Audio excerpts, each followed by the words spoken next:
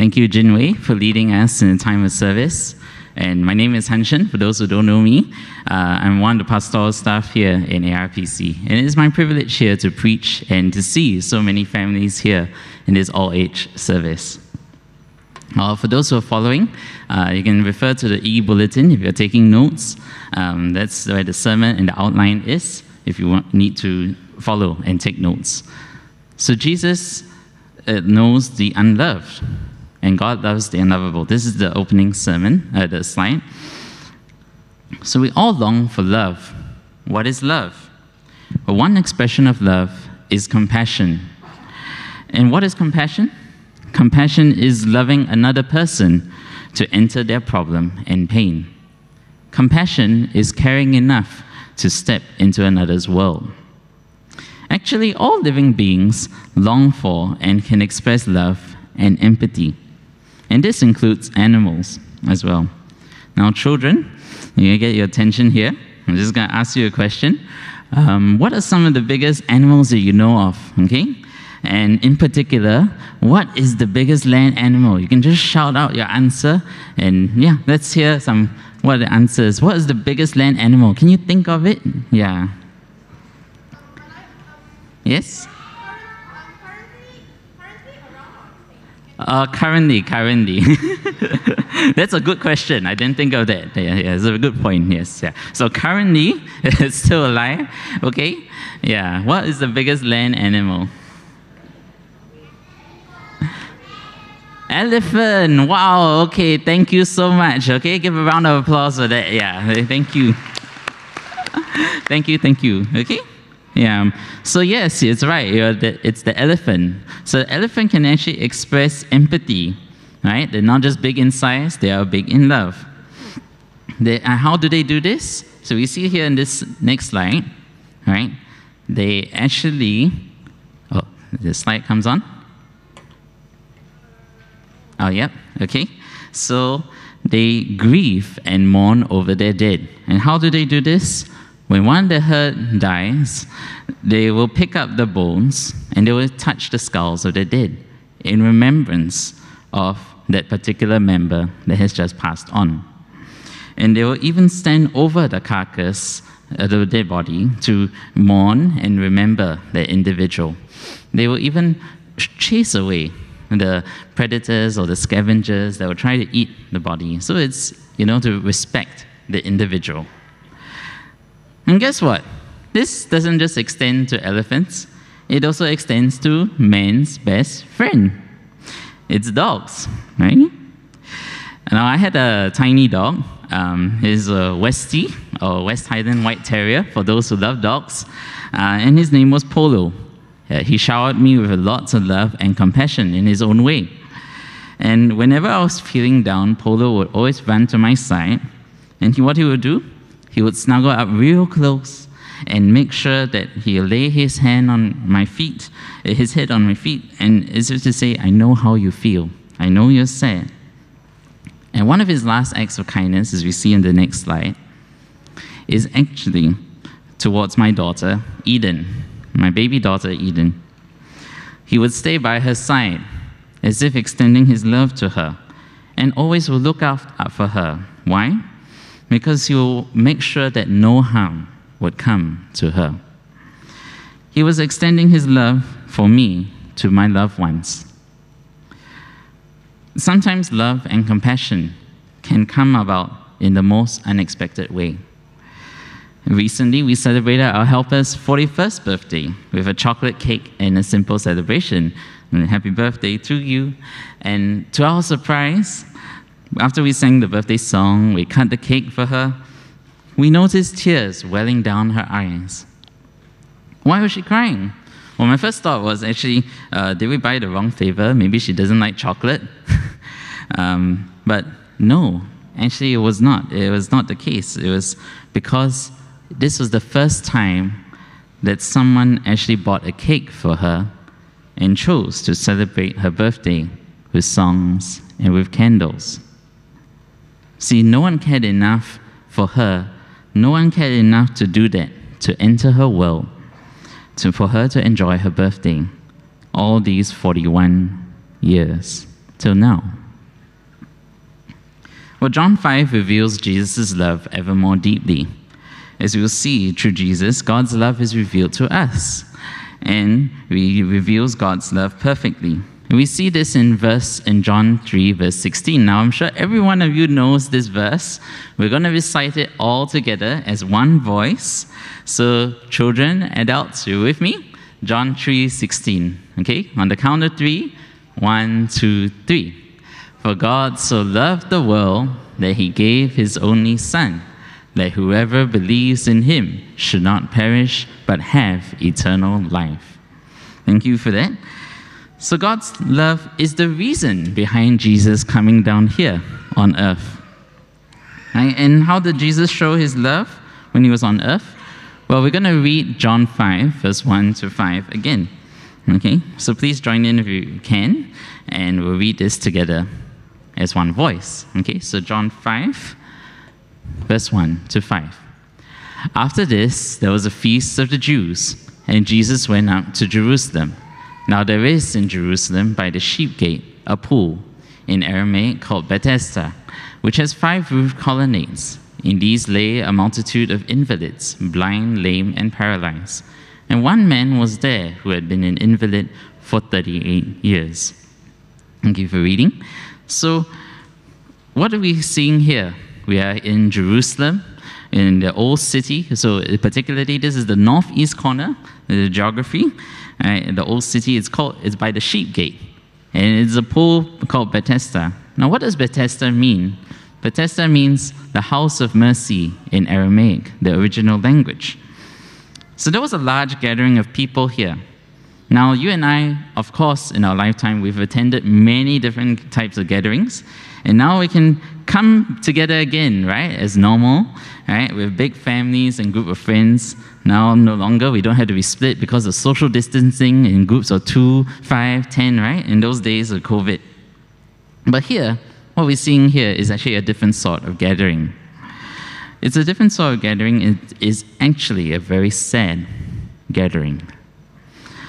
It's a gathering of invalids, the blind, the lame, and the paralyzed. Now, for those who don't know, the children here, paralyzed means you cannot move your body, any part of your body. Even if you want to, you just can't. Right? So it is because they're gathered here to be healed of their sad physical conditions at God's house of mercy. So boys and girls, adults, we are here, and all of us here, I'm sure we have seen a blind person or a physically disabled person here seated outside the MRT station or even at the bus stop, for example, and they're selling perhaps maybe tissue paper or something else, right? And what do we intend to do? What do we normally incline to do?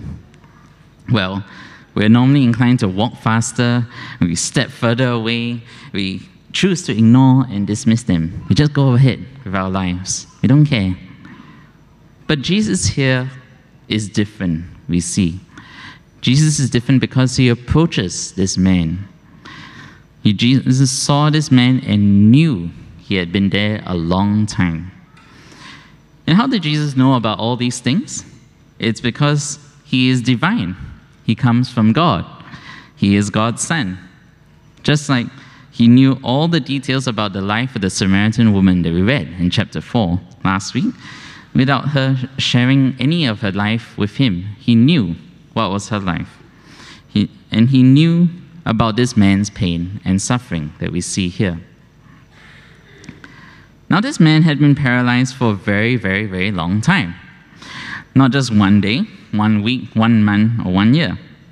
38 years, in fact, had just passed like this. Now, don't be shy when I ask you this question. How many of you here are 38 years and above? Raise your hands, please. Okay, yeah, that's quite a fair few of us. Okay.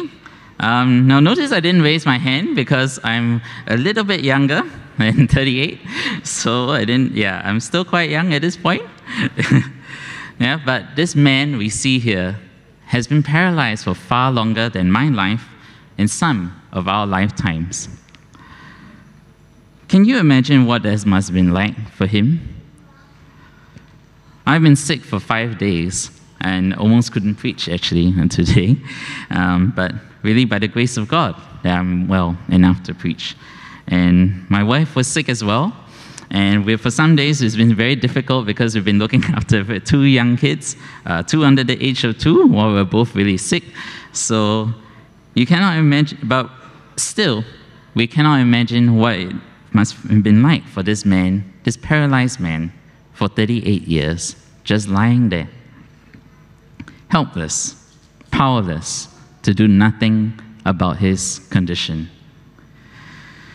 And this is how many of the Jews treated the invalids. They were outcasts. They were just simply ignored, left by the wayside. Now Jesus approaches this man who has been paralyzed for 38 years. And what does Jesus say to him? Let's look at this next slide, John 5, verse 6 to 9. So we see here that Jesus' compassion is extended and his love overflows through this simple invitation in verse 6. Do you want to be healed? Now, this is very unlike the 2 miracles we notice from earlier in John's Gospel. It is because in the first one, turning water into wine, and the second, healing the official's son, these 2 earlier miracles are done at people's request. In other words, people approached Jesus and asked him for help, to do something about it, help them. But this time, Jesus takes the initiative to heal this man. Jesus takes the first step to enter his world. So unlike the rest of his fellow Israelites who forget and ignored him, we read this, it actually creates a sense of hope. There's a sense of optimism here that something miraculous is about to happen. Now some of you might be wondering, what's the problem here? The man is there, he can, at the place of healing, he just needs to go into the pool, that's all. Right? Even if it's going to take a long time, he's definitely going to be healed. Now, the belief at the time, we see in verse 7, is that the water is stirred. You had to be the first one to enter the pool in order to be healed. It's no use being second or third because, there was that belief that if only the water is moving, you'll be healed, right? So it's not like in the race, for example, in your track and field in your younger days or now, right? When you run and participate, you get second or third, right? And you get a medal. But here, no, there's no such thing, right? So you see the problem. He can't get into the pool fast enough, but yet it doesn't even have help at all. He's stuck. He's paralyzed. He's powerless. Enter Jesus. And Jesus' words alone here in verse 8, it says, get up, take up your bed, and walk. It's enough to bring full, complete, and immediate healing to this man who's been paralyzed for 38 years. Isn't that amazing? I don't think any of us here have experienced anything close to that. I'm not sure when it comes to mind when you think of the word miracle. Now, to the children here, maybe it's passing your last Chinese test, right? That feels like a miracle, okay? Or to the parents here, right? What could be a miracle? Okay, a possible miracle maybe is entering your child's room and finding it spick and span. Wow. Are they even your kids? You're probably wondering, right? Right. Or for those amongst us who are doing the daily grind at marketplace, going home when the sky is bright, or your blue sky day on Friday, right? It's a miracle. Well, for me personally, dancing at my wedding was a miracle. Why? Because for one, I'm flat-footed, okay? 2, I'm shy, and 3, I don't have a natural inkling for dance at all. But with my wife's encouragement, a commandment, and many practice sessions, okay, we managed to pull off a dance number, as you can see here. See, this was on our wedding day. We managed to pull off the wedding dance. So, yeah, it's possible through practice. But here, we go back to the main story. This is something that cannot be accomplished with mere practice. No one but God could do what just happened in this healing of this man, in being able to immediately get up, take up his mat, and walk. So everything we lightly call a miracle pales in comparison to this true miracle. These things that were mentioned don't even come close to the word, right? In our everyday life. Truly, this miracle showed that Jesus is the Son of God. The Word becoming flesh. Jesus entering our world because of his love and compassion. Incident and incident we see time and time again in John's Gospel will reveal this and show this as we read it. And we know what, for us children and all of us here, what is happening here with this healing is what God promised when he sends his king or the Messiah to rescue his disobedient people. So let us read Isaiah 35, verse 5 to 6 together. And 1, 2, 3. Then the eyes of the blind shall be opened, and the ears of the deaf unstopped. Then shall the lame man leap like a deer, and the tongue of the mute sing for joy. For the waters break forth in the wilderness, and streams in the desert. Thank you. So seeing the lame man now walk was a sign that Jesus was the Messiah. He's not just a miracle worker, but he is the long-awaited king who will rescue God's people and rule over all forever. So what is the response to Jesus' healing of this invalid? So we look at John 5, verse 9 to 18. I'll read. Now that day was the Sabbath, so the Jews said to the man who had been healed, "It is the Sabbath, it is not lawful for you to take up your bed." But I answered them, "The man who healed me said to me, 'Take up your bed and walk.' They asked him, 'Who is the man who said to you, 'Take up your bed and walk'?" Now the man who had been healed did not know who it was, for Jesus had withdrawn, as there was a crowd in the place. And afterward Jesus found him in the temple and said to him, "See, you are well. Sin no more, that nothing worse may happen to you." The man went away and told the Jews that it was Jesus who had healed him. And this is why the Jews were persecuting Jesus, because he was doing these things on the Sabbath. But Jesus answered them, "My Father is working until now, and I am working." And this was why the Jews were seeking all the more to kill him, because not only was he breaking the Sabbath, but he was even calling God his own Father, making himself equal with God. Now, there are two main responses here that we can see in this passage. So what was the people's response to this healing?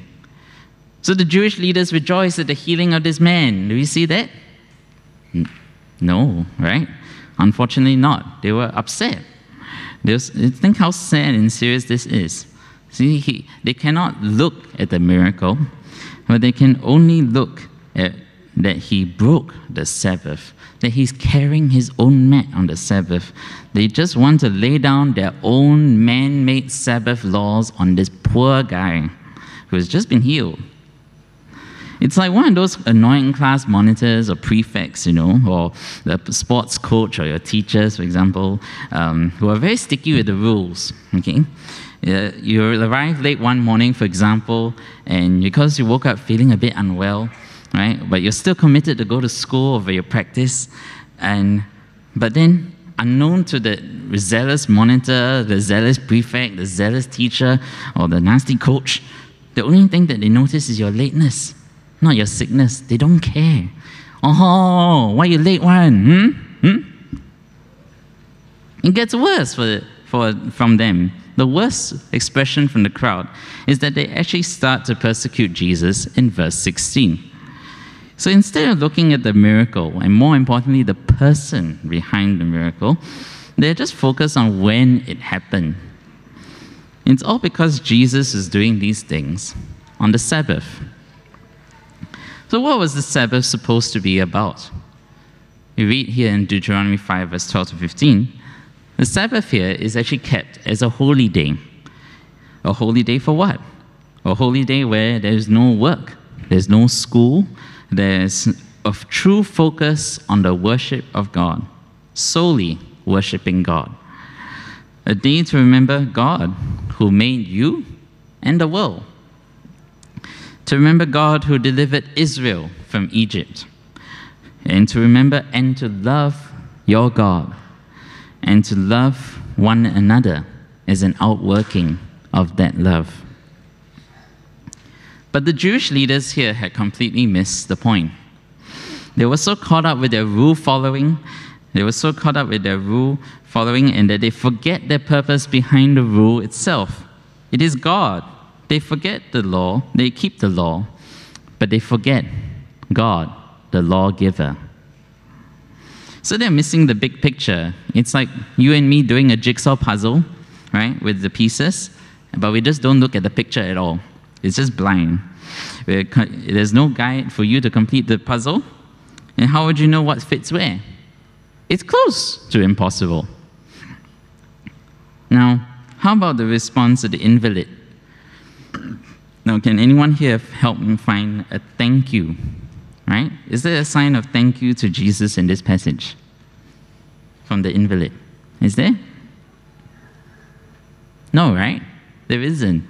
There isn't. Unfortunately, there isn't.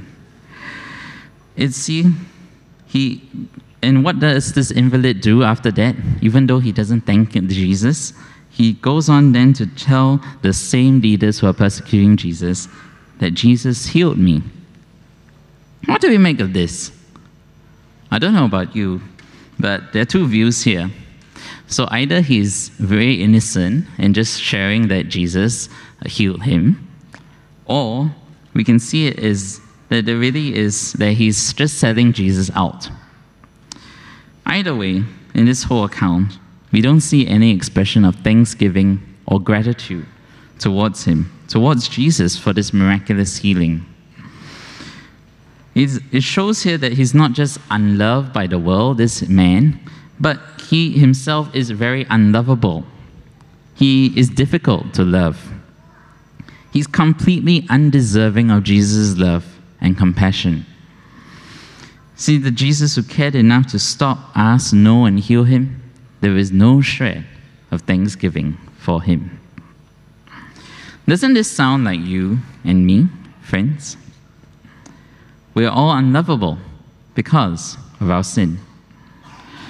Children, when are you most unlovable? When you disobey your parents, right? Parents, when are you most unlovable? When you nag at your children, of course, right? I have experience of being both, so I know both scenarios very well. And because of that, we are all undeserving of Jesus' love. Now, did Jesus know how he will respond? This man will respond? Yes. Without gratitude and even selling him out? Yes. Jesus finds him still, and still he goes out and finds him, and he issues a warning to this man. Jesus warns this man of his spiritual condition to not sin, because it would lead to something far worse than his former condition of being paralyzed. Here, Jesus' warning may be coming under eternal, pointing to the eternal condemnation, right? And losing eternal life if you choose not to believe in Jesus, right? So we read this in John 5, verse 23 to 24. Let's read this together. Whoever does not honor the Son does not honor the Father who sent him. Truly, truly, I say to you, whoever hears my word and believes him who sent me has eternal life. He does not come into judgment, but has passed from death to life.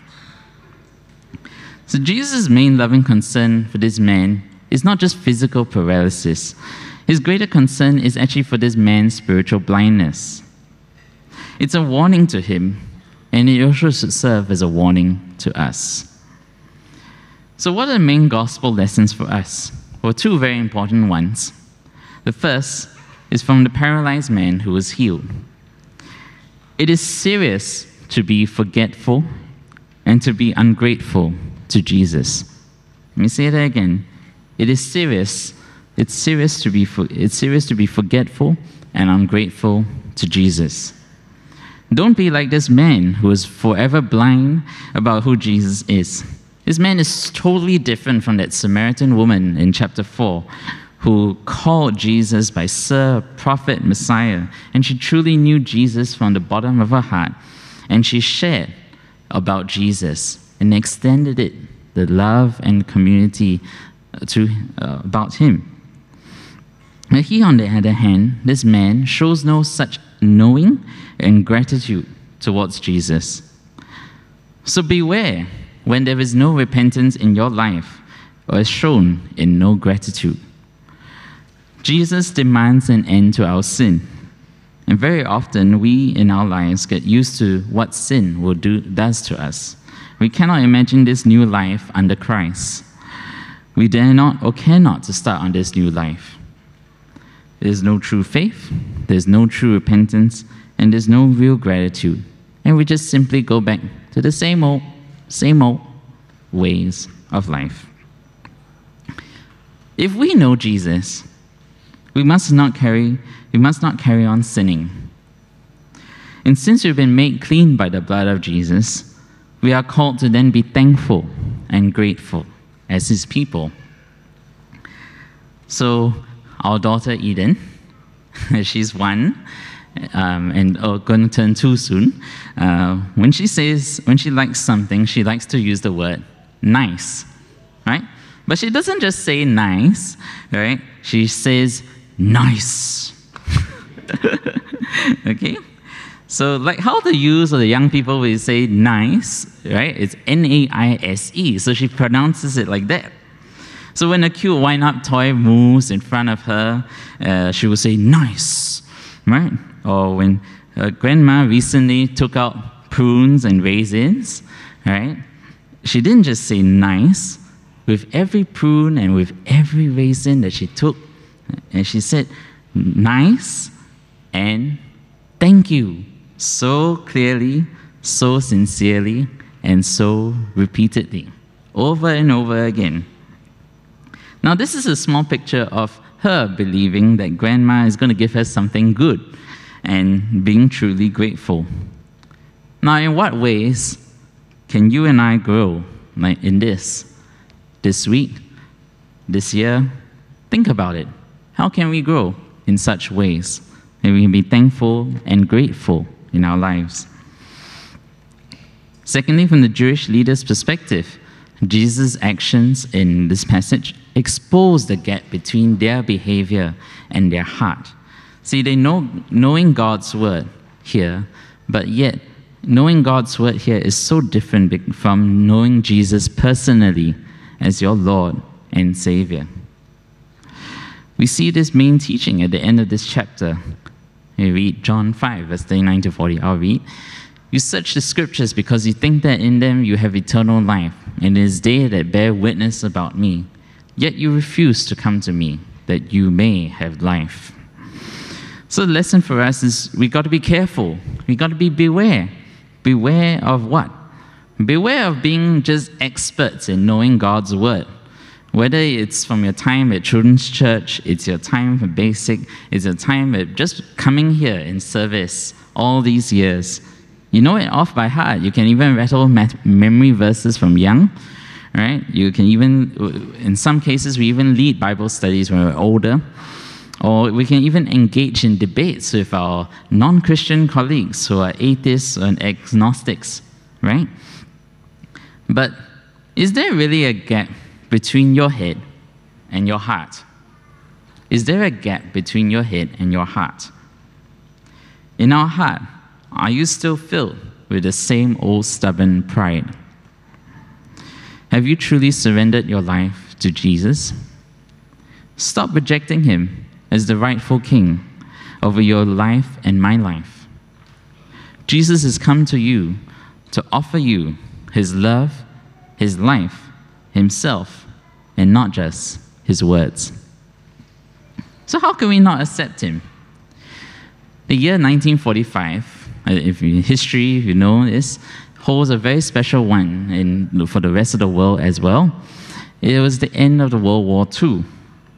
But I'm not sure whether some people got the memo of it. As you can see here, I'm not sure if you heard of this person called Hiro Onoda. Well, Hiro Onoda was a Japanese World War II soldier. He was sent in 1944 to the island of Lubang, Philippines. And whilst most of the war waged on, defeat was imminent for Japan. And because of the American troops coming in, and Japan finally surrendered at the end of World War II in 1945. But Onoda and a few of the soldiers dismissed the messages that the war was over. They thought that the pamphlets that was all going around were all propaganda by the enemy and saying that, oh yeah, the war is over. It's not true. So what did they do? They went to hide in the jungle.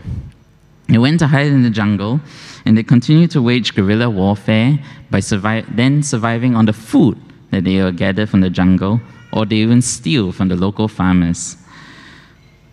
And it was only until then that he was the only survivor of that.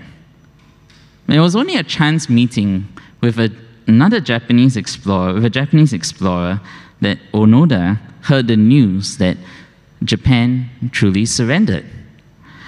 But he still refused to believe. He didn't believe this news at all. The only way to convince him was that this Japanese explorer would bring his old commanding officer, Onoda's commanding officer from all those years ago, to come down to Lubang with direct orders to say, lay down your arms. The war is over. And Suzuki, the explorer, succeeded. He succeeded in bringing his commanding officer, and Onoda finally then surrendered there and then on 9 March 1974. And that took a span of 29 years. He waged a lonely war. For what? For nothing, really. But we got to remember that here, Jesus truly walked on the face of the earth some 2,000 years ago. He came to die on the cross. He came to save us from our sins. He rose again to bring new life to you and me, to all those who believe in him. So we should stop living life as if it didn't happen. What would it take for you, friends, to surrender your life to Jesus? How much more does Jesus have to do to convince your life, to convince you to give your life unto him? It's not the half-hearted giving of yourself, but rather what he wants is the complete surrender of your past, present, and future into his hands. It's not just giving your Sundays here for him, but letting him be Lord over every day of your life, every moment. Let Jesus be your number one. Talk to Jesus. Walk with Jesus. Ask him to be your personal Lord and Savior. I urge you, friends, to believe and surrender your life to him as the Son of God. It is the most wonderful thing that you can do. So let us now go to God in prayer. Let's pray. Father God, we come before you, and we acknowledge we are so unlovable. We are in need of your love, your mercy, and your grace. We thank you for your Son, our Lord Jesus Christ, who demonstrated true love to everyone, even to those who are so undeserving. We thank you that you gave his life for us to rescue us from our sin and death. And as a result, we now have this new eternal life that is found in Jesus Christ. I pray for your Spirit to work in us, to give us a thankful heart. I pray that you will help us to surrender every aspect of our life to him, and to know, and I pray for those who do not yet know him, or even those who have strayed away from the faith. I pray that you will help us come into the light and to surrender our lives to him. In Jesus' name we pray. Amen.